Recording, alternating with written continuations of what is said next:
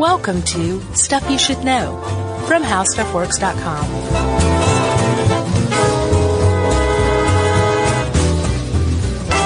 Hey, and welcome to the podcast. I'm Josh Clark. There's Charles W. Chuck Bryant. Coo. And there's Jerry over there. Coo. That was not Jerry. And this is Stuff You Should Know. Coo. I love that we have a new trend here of starting our animal-centric podcast with impressions of that animal. Because you did your, what I thought was a dolphin, but was a bat. And I just did a pigeon, which, That was a pretty good pigeon. well, come on. Coo. Again, you just blew me away with your pigeon. Or a New York pigeon. Coo. I'm cooing here. Yeah, I'm cooing here. How's it going? I feel ashamed all of a sudden. We've gotten a lot of requests for, messenger pigeons Yeah, we have. over the years. And you said, I'm going to heed the call and put together a nice little conglomerate of articles Yeah. on it. And I thought it was super interesting and a bit confusing in terminology because as we will soon divulge, or I guess we're about to, Yeah. like messenger pigeons, homing pigeons. Different. Well, no, not really. Oh, yeah, the same. Like a lot of it is just a Oh, you're different right. name You're right. for the I'm same sorry. thing. For those, you chose the two that are the same. Right. All the others are different. Yeah. Homing pigeons and passenger pigeons, different. Different. Different Carrier pigeons. than messenger pigeons, which is very confusing. It's all just confusing. Well, let's clear through the crud and the mire and the muck and get to the differences between types of pigeons. Because most people do, when you think of a carrier pigeon, Chuck, you're probably lumping together a bunch of different pigeons into the same category. Yeah. And you would be right in a certain way in that most of the pigeons that we consider carrier pigeons are descended from rock pigeons. Yeah, we don't want to be pigeon lumpers. No, all pigeons are different and beautiful in their own way. That's right. Rock pigeons originally named so from the rock dove, I believe, which they inhabited mountains and sea cliffs. And I think that's why they were called rock. Sure. Pretty that, easy. or they love poison. That'd be glam rock pigeons. Hair rock. Hair rock pigeons. Glam rock. No, not quite as Glam same rock's as like glam rock. Gary Glitter. Yeah, and I think a little older. Like glam rock to me was 70s. Hair rock was the 80s. Right. Kind of bastardization of glam rock. Yes. Not nearly as good as like the New York Dolls, let's say. Sure, right. You know? Who were way better than Gary Glitter, as it turns out, in the end. That's right. Oh, yeah. Yeah. Jeez, forgot about that. Yeah. All right, back to pigeons. We haven't even started yet. No.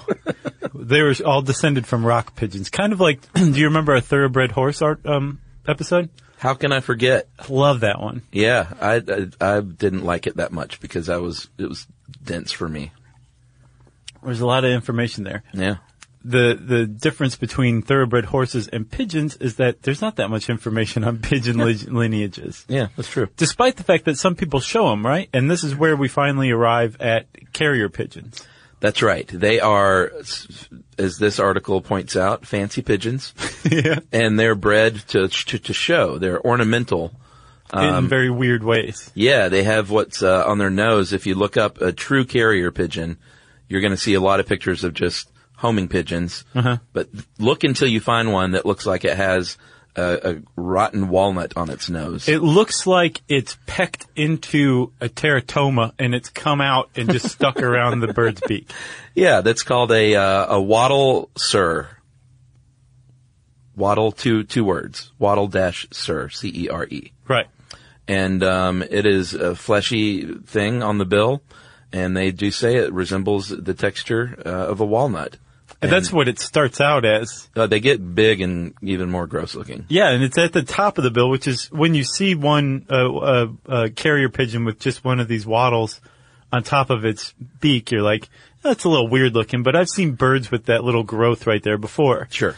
As they mature, these wattles start popping up all around their beak, and it's just grody. Like they have them beneath around the sides. It's gross. It's like a bird only a passenger lover, fancier would love. Like they love these things. But most people, when they see them, are like, ooh, man, look at that. Right, yeah. And if you're showing carrier pigeons, like the pigeon's like great, amazing waddle is something to be shown off and displayed. It's like a point of pride among the shower, or not me, buddy. Fancier. I say cover that thing up. People, by the way, who like just kidding, who like pigeons and are into showing and raising and using pigeons for fun, are called pigeon fanciers. By the way. Yeah, I just said that. Oh, you did. Yeah, but I didn't explain it. I just slipped it in. Oh, okay. Well, I wanted to explain it. Yeah, people are probably like, why did Chuck just say fancier? Who does he think he is? What, does he think he's the king of England? No, but the carrier pigeon is the king of pigeons, according to fanciers. That was not bad. Pigeons were imported to the U.S. from Europe in 1860, and by 1872, the first racing clubs were formed. Apparently, Philadelphia has, or probably still do, or had the largest concentration of fanciers in the late 1800s, and racing pigeons is a really big deal still. Yeah, the reason you can race pigeons is that rock pigeon descendants, whether they be carrier, although I think carrier is the least strong of all of them, but especially homing and messenger pigeons, they are really fast. Yes. And they are capable of flying their way over very long distances. That's right. And they find their way home because they return, in general, to their nests to mate. So this is why they return home. We'll get to how in a bit later. But like how to train them to do that? Well, how to train them and just how, science has figured out that they do this. Yeah. It's pretty remarkable. So they fly around 40 miles per hour on average, but can reach as high as 60. Mm-hmm. And apparently 100 to 300 miles is just a walk in the park for these guys. Oh, yeah. And gals. Yeah. They have a record. I don't know if it's a documented record, but in 1986 they verified that a homing pigeon named Charlie flew 4,550 miles from the UK to Brazil. And he wasn't even supposed to. Isn't that crazy? Yeah, apparently he was in a race, and I guess his nest was in Brazil originally, and he figured it out and made his way there to Brazil, even though he was in a local race at the time in England. Isn't that nuts? It's pretty nuts. So apparently the racing pigeons, and we could do, there's so much on racing pigeons that we're not even going to get to, aside from mentioning it, but the racing homer is the specific type of pigeon that is bred to race because the homer is the fastest, which is ironic if you're a Simpsons fan. Oh, yeah. Because Homer's not a fast guy. Yeah. No, he's really not. So homing pigeons are bred specifically to find their way home. They're good at it anyway, like right. you said. Yeah. But they selectively breed these things if you're going to be a fancier right. To do so. And when you're racing a homing pigeon or something like that, basically what you're doing is you're taking it to a place away from its home. Yeah. You smack it on the head. Right. With a little tiny hammer. Uh-huh. Say, wake up. Yeah. And, no, don't do that to a pigeon if you ever. Just kidding. Don't do that. And then you release it and it will find its way back home, and you release it at the same time as some other ones, and whichever one finds its way home first is the winner. That's racing pigeons.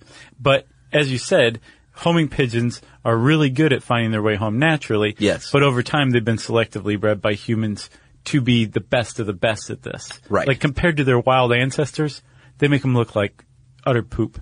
Yeah, just like your basic rock pigeon. Yeah. So let's talk a little bit about the different theories on how they find their way home. There's some new findings, and what they generally think now is it could be a combination of these things. Yeah, or like, it seems like an everybody wins hypothesis. Yeah, basically. So, the sun, could be one way that they find their direction, and just a general north, south, east, west sort of way. Mm-hmm. When it's cloudy, the Earth's magnetic field, there's basically two different things going at work here. There's a compass. Right. And then there's the map. And right. The compass is just sort of like just us. It's a general header. And the map is actually like, where am I now and where do I need to be? Yeah. Like I'm back in New York. I'm on 57th Street, and I need to get down to the Lower East Side. Yeah. But the compass part is like, so that I'm right now facing north. Sure. Which means I need to turn around a little bit and go until I'm facing east. That's right. And using my map, I have figured this out. Yeah, this one study, I didn't follow up on it, the one from Oxford that said they actually follow established roads at some point. Mm-hmm. Do you know, did you look into that anymore? No, I didn't see that. I wonder if that was just like a speculation that's been overturned, or if they really do follow like I-20. So the fact that we didn't run into that anywhere else makes me think like it's probably been abandoned. Yeah. It seemed, from what I can understand, the two main long-standing competing explanations were, like you say, they're following magnetic lines in the Earth's magnetosphere. Yeah. Or they're following smells, tiny odor molecules that they use to basically as a trail of breadcrumbs to lead them back toward their roost. Yeah. Their nest. Right.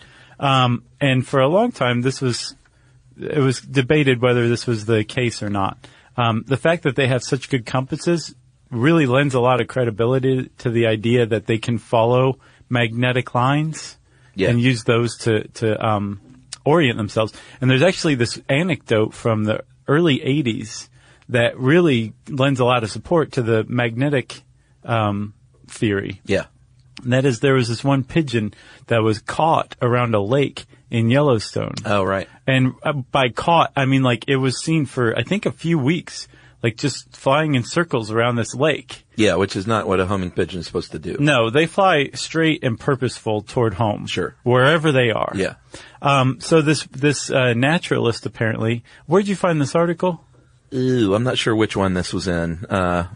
Audubon Society was one, and we've got them all posted on our website, right? Yeah. Okay, so this naturalist who wrote this article that we're talking about got a hold of this pigeon, and he took it and cared for it, and took it away from the lake and released it, and the thing flew due east, and it was a North Carolina pigeon, and it was out in Yellowstone. So he said, you know what?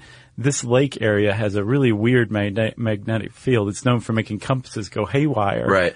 So this lends a pretty decent amount of support to the magnetic line theory. Yeah, agreed. But it's been overturned recently, or at least diminished as far as the smell theory, right? Well, I don't know about overturned. I think, again, it's like everyone wins. I think from what I ended up with was that they use all of these things when it's most beneficial. Okay. Like they'll use one if it's, like if the magnetic field is not as strong, then they'll go to one of their other tried and true methods. Like smell. Yeah, smell was another one. And then recently, sound, specifically infrasound, which are sound waves, super low frequency that we can't hear them. There's a geophysicist named John Hagstrom that cooked up this idea, and published it in the Journal of Experimental Biology. And he said basically he thinks that they hear their way home, which, makes a lot of sense. Yeah, and apparently this, that pigeon back in the early 80s that was around Yellowstone, that lake in Yellowstone that was having a hard time, that phenomenon is called a release site bias. Yeah. In some places in the world, if you release a homing pigeon, they're going to have a hard time finding their way home, or else they're going to end up getting stuck flying around in circles, and it's generally unexplained. So it's led to this whole subfield of study of homing pigeon maps and how they do this stuff. And this subsonic sound theory basically says that they follow basically sound maps. Yeah, it's sort of like echolocation is what it sounded like to me with bats. Yeah, but they're just hearing. They're not like creating a sound and listening for the echo. They're just listening out for the sound. Yeah. But they're almost listening out for sound in much the same way that they would follow, say, odorant molecules, like a trail of breadcrumbs. Right. They're listening for familiar subsonic sounds. Yeah, as low as 0.05 hertz. And like you said, he basically created a sound map, and he basically compared it to the same thing that we see when we look out with our eyeballs at something. Yeah. But they can hear it. Right. So they would like see their home, the way we see our home when we're driving like up to it. Yeah. They hear their home and they know which way to go toward it. Yeah. Yeah. If You Could See What I Hear. You ever seen that movie? No. Is that a Lifetime movie? It could have been if there was Lifetime back then. But it was an 80s movie. It was the guy that played the Beastmaster. Uh-huh. He played a very famous blind man who was a piano player, and it was called If You Could See What I Hear. So I think blind people use sound in similar ways. Was it Blind Tom, the savant? Was he a savant? No, I can't remember. He's sort of like a piano player, playboy type. Huh. I just remember seeing it on cable when I was a kid, and I think Mark Singer was the guy, yeah. But I can't remember the real guy, but he was a real guy. Did you see or hear about the Lifetime movie that Kristen Wiig and Will Ferrell made? Oh, yeah. And no one can figure out if it was like a piece of comedic genius or else if they were like serious or what? Well, no, they figured it out. I mean, they basically went to make the movie and just said, let's just do this as straight up as we can.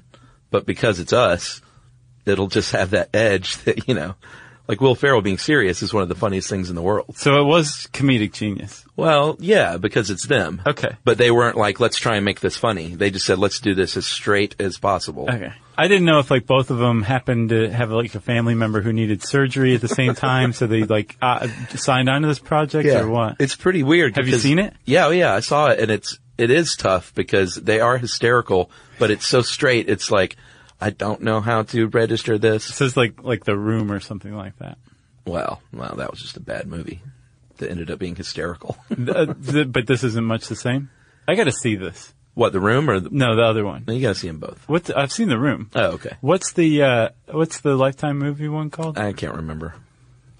I guess if you just search Will Ferrell, Yeah. Lifetime movie, it'll come up. He does a lot of weird things. He did that Spanish language movie, and he did that the miniseries. He takes chances. Good for him. He's in a position to do so. So I feel like this is a pretty good time to take a break, don't you? Yes, and regather ourselves. Yes, let's do that. Starting now.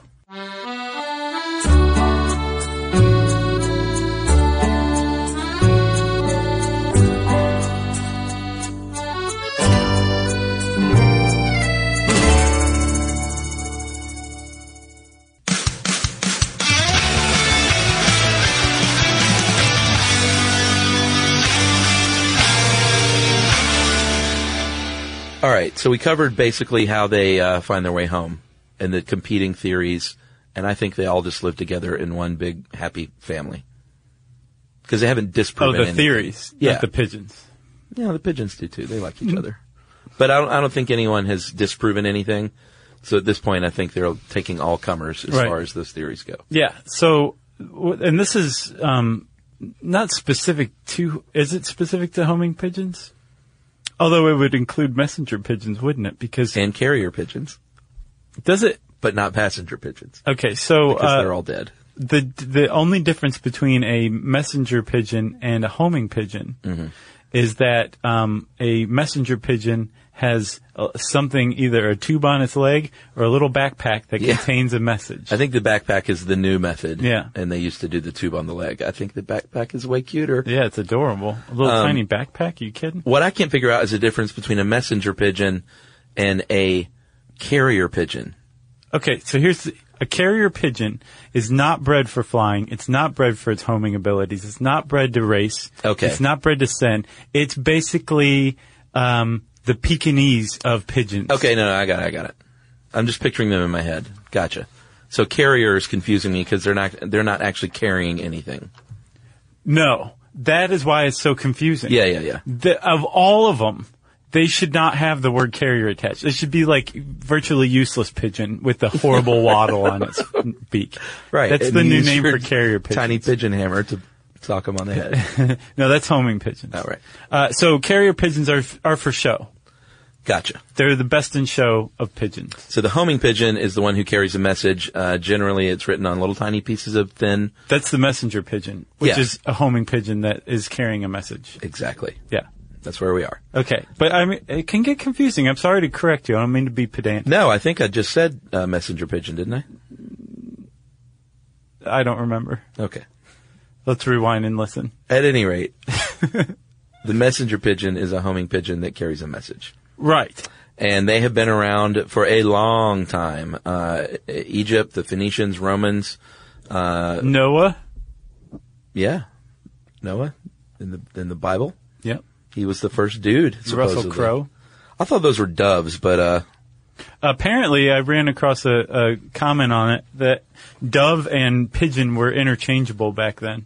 Oh, really? Back in old-timey Aramaic days.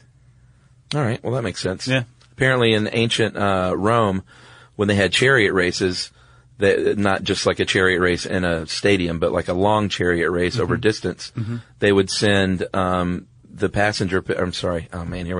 messenger pigeons back with the news of who won. Yeah, right. So they're like attached, Brutus won this one. Go tell them, everybody. Yeah. And I guess an hour later they would get there, and everyone would be too drunk to realize that they cared. Yeah. At that point. Genghis Khan used them? He had like a whole system set up. Oh, yeah. We've never really talked about him, have we? Yeah, we have. Did we do an episode on that? Yeah. We did. Yeah.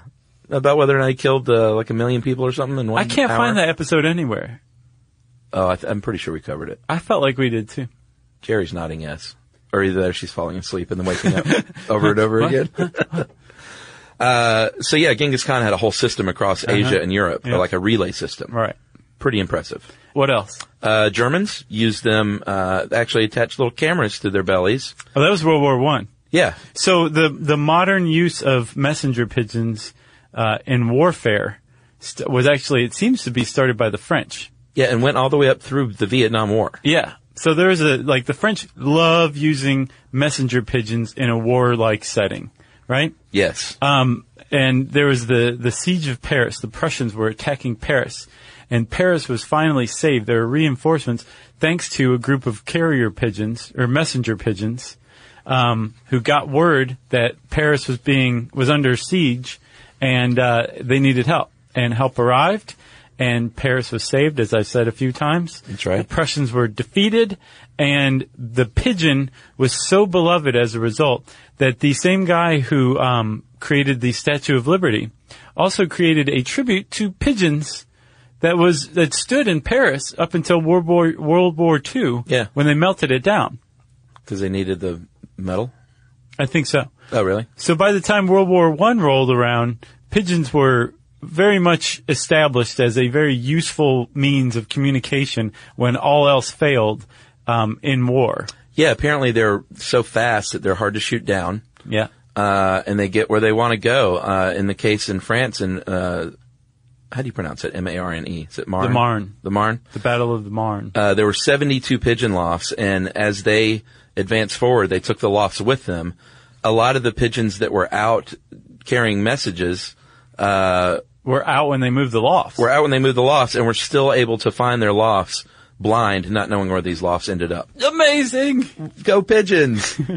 There were laws passed during wartime. Uh-huh. This one, Regulation 21A, shooting homing pigeons. Killing, wounding, or molesting, gross, homing pigeons is punishable on the Defense of the Realm regulations by 6 months imprisonment or a 100-pound fine. That's just a fine. In France, you could be executed for impeding a messenger pigeon. A wartime pigeon? Yep. And there were also rewards offered, 5-pound rewards for any, if you turn in your friend for shooting a homing pigeon, you get 5 pounds. 5 pounds. Exactly. Yeah. So it was a big deal. They were dogs apparently too, and pigeons were used heavily in wartime to carry messages, like very reliably. Yeah. Should we tell the story of Cher Ami? How can we not? I don't see how we couldn't. Yeah. So in World War I, should we auto-tune it because it's Cher? Yeah. In World War I, you mentioned that the Germans were using passenger or messenger pigeons. Yes. With cameras strapped to their belly for aerial reconnaissance, right? It's like the bats with the bombs. Kind of. But this is more photography rather than incendiary destruction. Yes. But the French were using this for messages, for getting them from the front, to behind the lines. Back to HQ. Right. Yeah. And so were the Americans, too. Apparently, the French used like 30,000 of them in World War I. Americans had something like 600. But one really came through for a New York company at the Battle of the Argonne. It was October 1918, toward the end of the war, and they were trapped by the Germans. So this pigeon named Cher Ami was released by, I think it was New York company, right? Which was surrounded in a little low-lying, I don't even think you can call it a valley. I think the author of this New York Times article that we're getting this from called it like a depression in the ground. Yeah. And there's a few hundred men who were there. It started out as 500. and they were starting to get whittled down because they were surrounded by Germans. Yeah. Even worse than that, the American reinforcements had no idea where this New York company was. Yeah. And they were shelling them too. Yeah. Because they thought that they were shelling the Germans that were surrounding New York company. They had no idea they were shelling New York company as well. So apparently they released a lot of pigeons, and a lot of pigeons got shot, which means that there were some German sharpshooters there that were really good, because it is tough, like you said, to shoot down a homing pigeon because they are fast. Or they were just shooting a lot of bullets into the air. Yes. You know? So they released one of their last ones, Cher Ami. And Cher Ami flew and took off and got hit at least once. Yeah. Had a quarter-size hole in his breast, and it shot his leg off. Shot the leg that had the tube with the message saying where this New York company was attached to that leg. It got shot off, but it also got lodged into the hole in Cher Ami's chest. Yeah. And the bird flew back to its roost like that. Yeah. Gave the coordinates. I like to think that he chirped them out even and said, forget the message. While he was saluting with Follow me. Yeah. I believe in love. And 194 men were saved. And Cher Ami was awarded the Croix de Guerre with palm. Yeah, with palm. I don't even know. Yeah, you don't want it without palm. No way. That's half the award. Sadly died in 1919 from the wounds. But, man, what a great story. Yeah, now he's on display. I'm not sure exactly where, but you can find pictures of him stuffed with just one leg. And the other leg, with the tube still attached, has been preserved as well. Really? Mm-hmm. That's probably at the Pigeon War Museum. Probably. In Providence, Rhode Island. And Chuck, I have to say, I read this one article too about, it was called Hawks and Doves, and it was about the irony of using rock pigeons, which are related to doves in some ways, or used to be called doves, as like a wartime symbol. Oh, really? Mm-hmm, because they're very peaceful birds. Interesting. It's on the page for this episode. Well, I think it's time for another little respite. And then we'll come back and talk about the very sad story of the passenger pigeon right after this.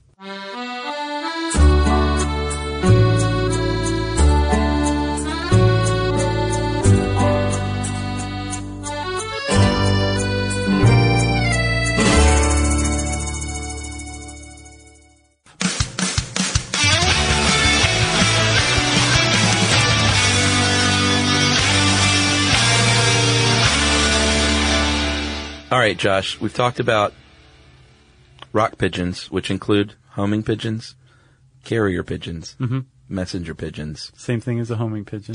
But there is something called a passenger pigeon, which is not any of those things. No. And it is not a thing anymore. No, it used to be. Sadly. I mean, it's a thing as far as past tense goes. Yes. But there used to be a ton of them. They're a native North American bird. They're about 1.5 times the size of a mourning dove. Yep. They looked a lot like them. And, like I said, they were all over. Some say they made up 40% of the North American bird population. 40%. Yeah, that's a lot. And they like to hang out together. They have the largest documented flock on record in Wisconsin in 1871. They estimated 136 million breeding passenger pigeons over 850 square miles of forest. Yeah, that was Wisconsin. There was supposedly another flock in 1860 that reached 3.7 billion. Flying over Ontario. They supposedly blacked out the sky. Yeah, and these are credible witnesses who are writing about these things back in the early 19th century, like John James Audubon, who, number one, knew his birds. A little bit. Knew what he was talking about. Yeah. And was a credible scientist. And he wrote about a ride from, I think, Lexington to Louisville in Kentucky. Yeah. In 1813. And he talked about how along the way the sun was blotted out and the sky from horizon to horizon was filled with passenger pigeons. Yeah, it was either that or the opium. And this wasn't like a thing where it just happened and, you know, they flew overhead and that was amazing. This went on for the whole 3-day journey from Lexington to Louisville. Yeah. The whole 3 days, the sun was blotted out by one single flock of passenger pigeons flying overhead. The same flock. Amazing. Like, you just don't see that these days. Well, no, and you definitely don't see that these days because, like we said, they are completely extinct at this point. And you sent along a great article called 100 Years After Her Death, Martha, the Last Passenger Pigeon, still resonates. And what happened was a couple of things. One, they were hunted relentlessly for massive amounts of food. Oh, yeah. When those flocks would fly overhead, you could just close your eyes and start shooting up in the air, and all tons of passenger pigeons are going to fall around you. Yes. Like, if you hunt something that big out of existence, then you're doing a lot of hunting. Yeah. So it was that combined with the deforestation of the East Coast. I think both of those things led to the complete extinction.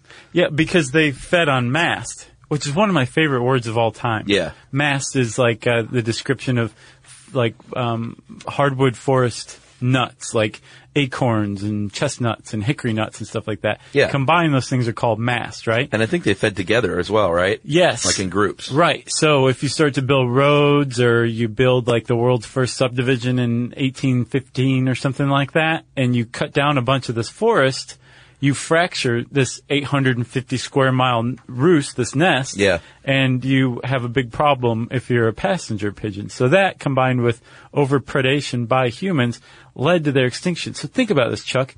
In the 1870s, there were billions of these things. Billions. In 1914, the last one died. So in like 30, 40 years, they went from billions to extinct. Yeah. Like that. Yes, and that was Martha, referenced in the article.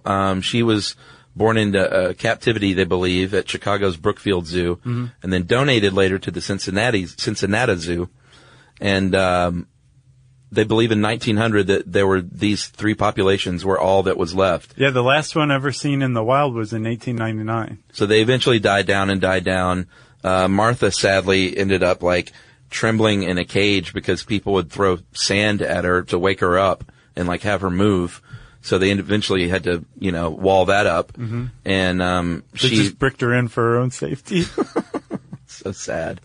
So they died out completely, and now she's on display at the Smithsonian until October. Yeah, October of this year, which is a what, Chuck? Well, a big lesson to mankind on what can happen. That's right. If you hunt too much and if you build too many parking lots. Well, there's a big discussion over the passenger pigeon. Yeah, and bring it back. One of my personal heroes, Charles C. Mann, is caught in the center of this. Oh, is he?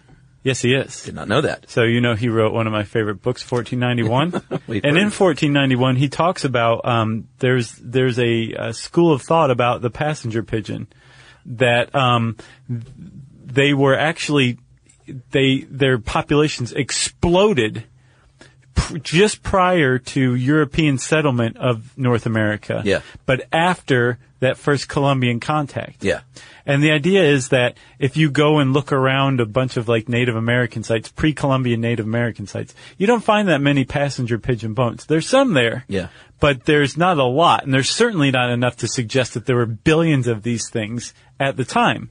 So this idea is that after Columbian contact and disease and violence wiped out and spread through North America and wiped out large, like 90% of the Native Americans living there, the passenger pigeon was no longer preyed upon by the Native Americans, and so their population boomed. Yeah.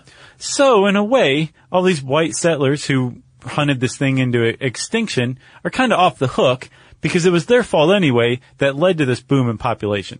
Well, what other scholarship says, like, no, you're ignoring a bunch of sites. That's probably not the case.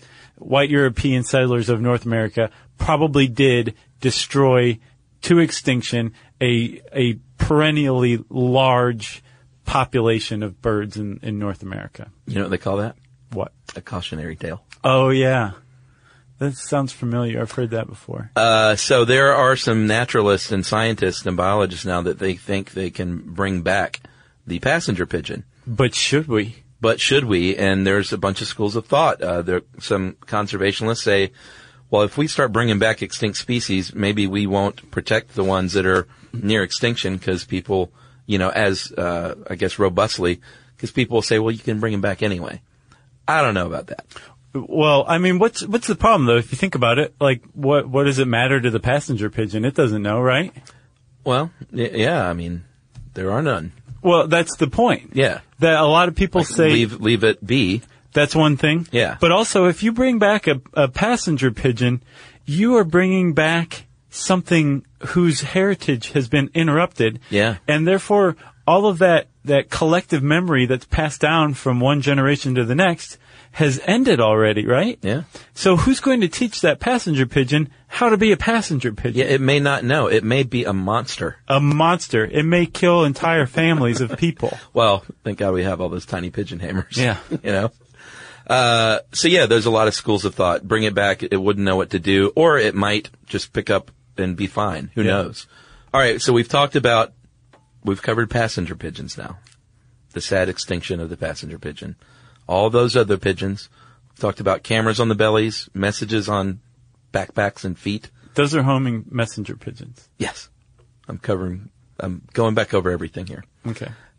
We've covered, I don't even think we mentioned drug traffickers supposedly. Oh, no. In Afghanistan and Pakistan, carry 10 grams of heroin. Each. And they've been used. So people have been misusing and using and abusing these birds for millennia. Supposedly, the average messenger pigeon can carry up to 2.5 ounces of something if it's balanced correctly on its backpack. What? 2.5 ounces. That's a lot. So these things are being treated like royalty if all they have to carry is 10 grams of heroin. Yeah, that's nothing. Yeah. And when they show up, there's frequently just 9 grams. You know what I mean? So this city pigeons. Just your average pigeon that everyone seems to detest. Not everyone. Some people love these things. Yeah. And feed them. In France, in Paris, I believe it's illegal to feed them. Because, you go to Trafalgar Square and other places like that and they can be so vast that you can't even walk. So when you feed them, they congregate. Right. And so that's a problem. So they've outlawed it in a lot of parts of the world. Plus they poop everywhere, they're dirty, they spread disease. It's all very true. Yes, and there have been some cases of legal cases and lawsuits because of pigeons. There was one in France where there was an American woman there feeding like 25 pounds of feed a day in Paris. And it was already, I think, outlawed in Paris. Yeah, she had been fined 19 times in Nice, so I guess she was like, I'll go to Paris then, so I can feed the pigeons. She's like the creepy pigeon feeding lady from Mary Poppins. Remember her? No. Feed the birds, tuppence a bag, tuppence. I don't remember. Oh, she was I haven't super seen that creepy. since I was like 5. Man. A lot of that movie was creepy. Not as creepy as Chitty Chitty Bang Bang. Oh, I love that one. Which is like one of the most disturbing children's movies of all time. The bad guy is one of the scariest bad guys ever. Yeah, he was pretty scary. Yeah. Yeah. And by the way, Gone with the Wind was not colorized. Yeah. We goofed that one. What was colorized then that never was color? Well, Ted Turner colorized some things, but that wasn't one of them. Right, but what was one of them? I don't know. We could go back and look. It just looked phony. That's all I remember. It was probably Citizen Kane. We'll hear about it in the email, huh? Yeah, it wasn't Citizen Kane. So this American woman feeding all these French pigeons. Right. This other lady is on a park bench. She's ticked off because there's all these pigeons everywhere. She gets up. She tries to kick these things. She tears her stockings and scratches her legs up, apparently. Right. And takes this lady to court. And they threw out the case, or they lost the case, because the judge basically said, you don't know how to kick a pigeon without getting hurt. That's your fault. Certainly not the American lady's fault. What about Frenchie? this other lawsuit? Oh, there was, again, in France. The French like to sue people for pigeon-related stuff. Yeah. There was a woman who was living in an apartment in a building a couple floors above a store. Yeah, furniture store. And she would feed pigeons. Apparently, the pigeon poop was so bad that the store owner was saying it was driving customers away. Yeah, like all over the window, display windows. Or like on the ground and on the doorknob or whatever. It was keeping people from coming to his store. So he sued the woman, but the woman's lawyer apparently demonstrated that the store owner couldn't prove that the mess came from the pigeons that this lady was feeding. Could have been any pigeon. Yeah. That's a dicey one. I guess we could finish here with a couple of instructionals. What to do if you find a homing pigeon. Yeah, I have to say, my favorite pigeon now is the homing pigeon. Yeah? I think they're great. Sure, I'll carry a message if you want, and then I'll be a messenger pigeon, but at heart, I'm just a homing pigeon. I just want to go home. Yeah. I want to hang out and do my heroin. Right. You know? So, here's some advice, on what to do if you find a stranded homing pigeon. Number one, give it water. That's the number one thing. Yeah. And don't force feed it water like I did when I killed that bird. No. Just you don't want to drown it. Put it in a dish. Like a 1-inch deep dish. Yeah, and don't overwater it like your yard. Right. You could just bring the pigeon to my yard and let it drink from my flooded lawn. So let it drink on its own in a 1-inch deep container.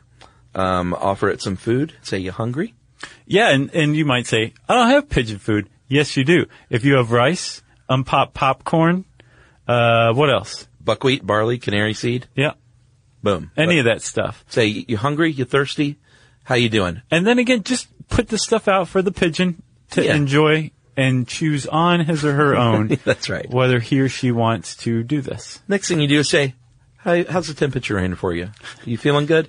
You want a scarf? If it's really cold, then maybe let's warm it up a little. If it's really warm, let me cool it down. Yeah, I think they tend to prefer temperate. Slightly, on the cooler side of temperate. Yeah. And then they also like to be able to see, but you want to keep them in a place that's safe away from like dogs and cats. Obviously. But also in like a box or something. So a box with a screen over it, a dog kennel with the kennel door closed. Sure. Something like that. Yeah. And with maybe some straw, a blanket, something that it can just hang around in. And again, some seed and some water. And you just do this for like 2 days, right? Yeah, after a day or two, you say, how you feeling? Are you rested? Are you comfortable? Did you get enough food in the bevy? It's time for you to go home. And then you just get your tiny little hammer out. Don't make me use this. You just release the homing pigeon, and that little dude or lady should find his or her way home. Like, you can bet on it. And say, hey, thanks for the stay. That was great. Well, that's what the pigeon would say to you. Yeah. If that pigeon says that to you, you go catch it again and make some money off of it. That's because most pigeons can't do that. Like Michigan J bullfrog. So, again, homing pigeons are my favorite. And if you find one and it decides not to leave you, you have yourself a homing pigeon as a pet. That's right. You can also buy them if you're into homing pigeons and raise them yourself. And when you do, you can train them to do all sorts of neat stuff. But mostly, you can train them to race and fly very long distances. And there's a really neat, tried and true technique for training homing pigeons. And it's basically all just food-based. Yeah. So they have their nest. Like training any animal. They have their home base. Uh-huh. And this is where they stay. They spend most of the time. This is where they eat. And you can take them elsewhere, hundreds of miles away if you like. But they say you should start off with just like 20 miles, 10 miles, something like that. Sure. And create like another roost somewhere at a friend's house or out in a field that you have permission to use. Yeah. You know, make sure you have permission to use the field. Sure. And you create a roost and you set up food there too. Let the pigeon hang out, spend some time there. If you want the pigeon to go back home, probably all you have to do is release it from the second roost and it'll want to go back home. Uh-huh. But a surefire way of doing that is to remove its food, right? In that second roost. Sounds mean. And it'll be like, well, I want some food. I'm going to fly home. And it flies home and it gets to eat its food. Yeah. And any pigeon roost, any homing pigeon roost has a trap door that the pigeon can get into, but it can't get back out. Yeah. Unless you let it out. But they can come home and get in whenever they want. So they always have food. Sure. But if you want them to go to the second roost, point B, you just take their food away at home and they'll say, I know another place to go get food and I'm going to fly to it. Now, once you get that down a few times, you can keep moving that roost further and further out. They're going to find it. Yeah. And if you, tell a friend that if they hang out at a second roost, they'll get a special message. You can attach like a little backpack to your homing pigeon and release it, and it'll delight your friend with whatever message you send. This is something I could actually see you doing in, like, retirement. Well, a lot of people do. Did you see that list of famous people who love pigeons, raise pigeons? No, I didn't, but I know Mike Tyson's one of them. Apparently, he's following a big tradition of boxers who raise pigeons. George Foreman, Marvelous Marvin Hagler, boxers who raise pigeons. So all these people on this list? Yeah, Chachi from Chachi in Charge. He raised pigeons. Charles in Charge. Terry Bradshaw. Elvis Presley. Who's that? Just kidding. Charles Darwin. Barney, apparently, from, it says here he's the big purple dinosaur on Sesame Street. That seems a little confused, but I guess Barney raised pigeons. Lee Marvin. You know what we should do is pick out the least likely person to be a pigeon I think fancier. you just said it. Who, Lee Marvin? Uh-huh. Yeah, you might be right, actually. You know, I would like to see The Birdman of Alcatraz again. That was a great movie. Jimmy Smits? Is that what he's been doing? Yeah, I guess so. Some of these make sense, like Paul Newman and Joanne Woodward. That seems like a totally thing that they would have done together. There was a riveting moment at the end of the Pigeons episode where Chuck and Josh just sit there and read quietly. Yul Brynner? On mic. Tony Curtis? I Walt think Disney? Lee Marvin's least likely. You think? Yep. All right. You got anything else? No, I don't think I do. Well, now that you can tell the difference between a homing pigeon, a messenger pigeon, a carrier pigeon, and a passenger pigeon, you should feel pretty good about yourself. And if you need to brush up on this confusing stuff, you can type the word pigeon into the search bar at howstuffworks.com, and it will bring up who knows what. That's right. And since I said who knows what, it's time for listener mail. All right, this is, I'm going to call this Kepler Planet follow-up. Hey guys, the one aspect of Kepler planets you did not mention. We can only infer other planets if their orbital plane is aligned with our view of it. Mm-hmm. If a star's planet system is off tilt with respect to us, we won't be able to infer its existence yet. Consider the North Star, Polaris. It's kind of perpendicular to Name dropper. It's kind of perpendicular to the solar system. Well, not really, but close enough. If Polaris had a planet with intelligent life with Kepler-like technology, they could view our sun, but they wouldn't detect any light variations or wobble. Consider how many planets we found. Now consider how many we can't possibly find given current technology. It's mind-boggling. Just because of the tilt. I mean, they say that supposedly, remember, 40 billion Earth-like planets in the Milky Way alone. Yeah. That's what we suspect. Wow. So even more than that, maybe, says Jim from the Garden State. I don't know why I said it like Massachusetts. The Garden State. New Jersey. I don't think that's how they talk in New Jersey. I live there, pal. So that was your Jersey? No, that wasn't my Jersey. Let's hear it. Nah. Come on. Nah. Come on. Nah. See, now I'm doing it. Nice. Thanks, Jim, in New Jersey. If you want to point out something we should have mentioned but didn't, we always love being corrected. It's one of our things. We also love hooking ourselves up to car batteries. You can tweet to us at SYSK Podcast. You can join us on Facebook.com/StuffYouShouldKnow.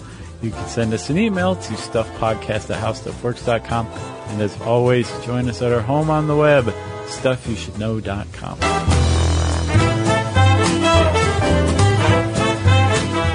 For more on this and thousands of other topics, visit HowStuffWorks.com.